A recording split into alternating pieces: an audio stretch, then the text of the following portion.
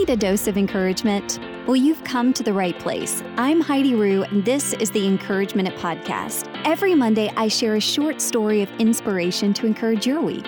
And here's today's Encourage Minute.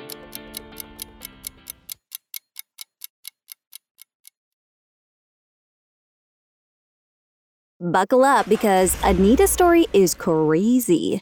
Anita was born in England to Italian immigrants who ran a cafe, and they put their 4 children to work after school. Well, her parents divorced when she was really young, and then her mom ended up marrying her husband's cousin. Well, the cousin ended up passing away several years later from tuberculosis.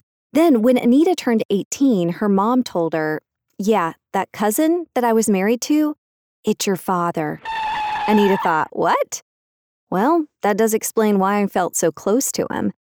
She had felt so guilty for liking the cousin more than who she thought was her real father.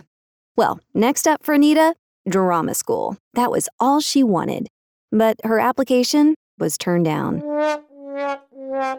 So she became a school teacher. She wanted more, though, and she ended up traveling the world, Tahiti, Australia, South Africa.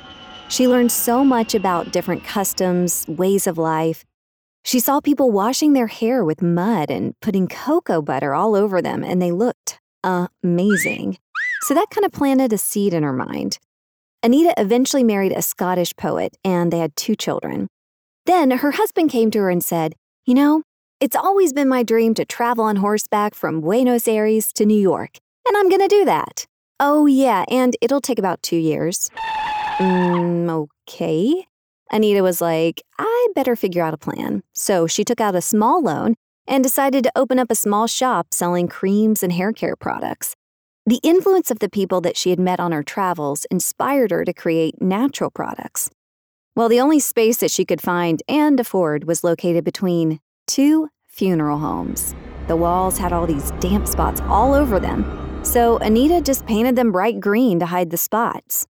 Well, that small shop began to experience unexpected success.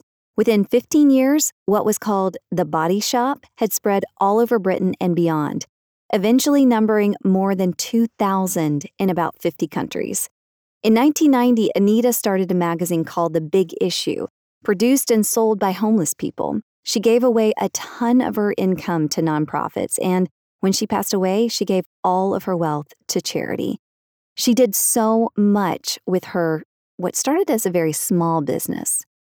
This is such a great reminder that just because everything surrounding your idea or dream may look dismal, sandwiched between funeral homes and covered in damp spots, that doesn't mean you won't find success. Don't wait for the surrounding circumstances to be perfect. And you don't have to have a successful company to make an impact either. Anita has said, if you think you're too small to make an impact, try going to bed with a mosquito.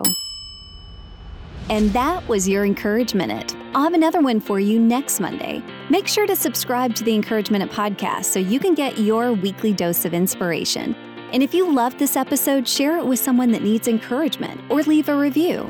Question, comment, or encouraging story? Just follow me on Instagram @Heidi Rue or on Facebook, The Encourage Minute. And remember, don't stop, get it.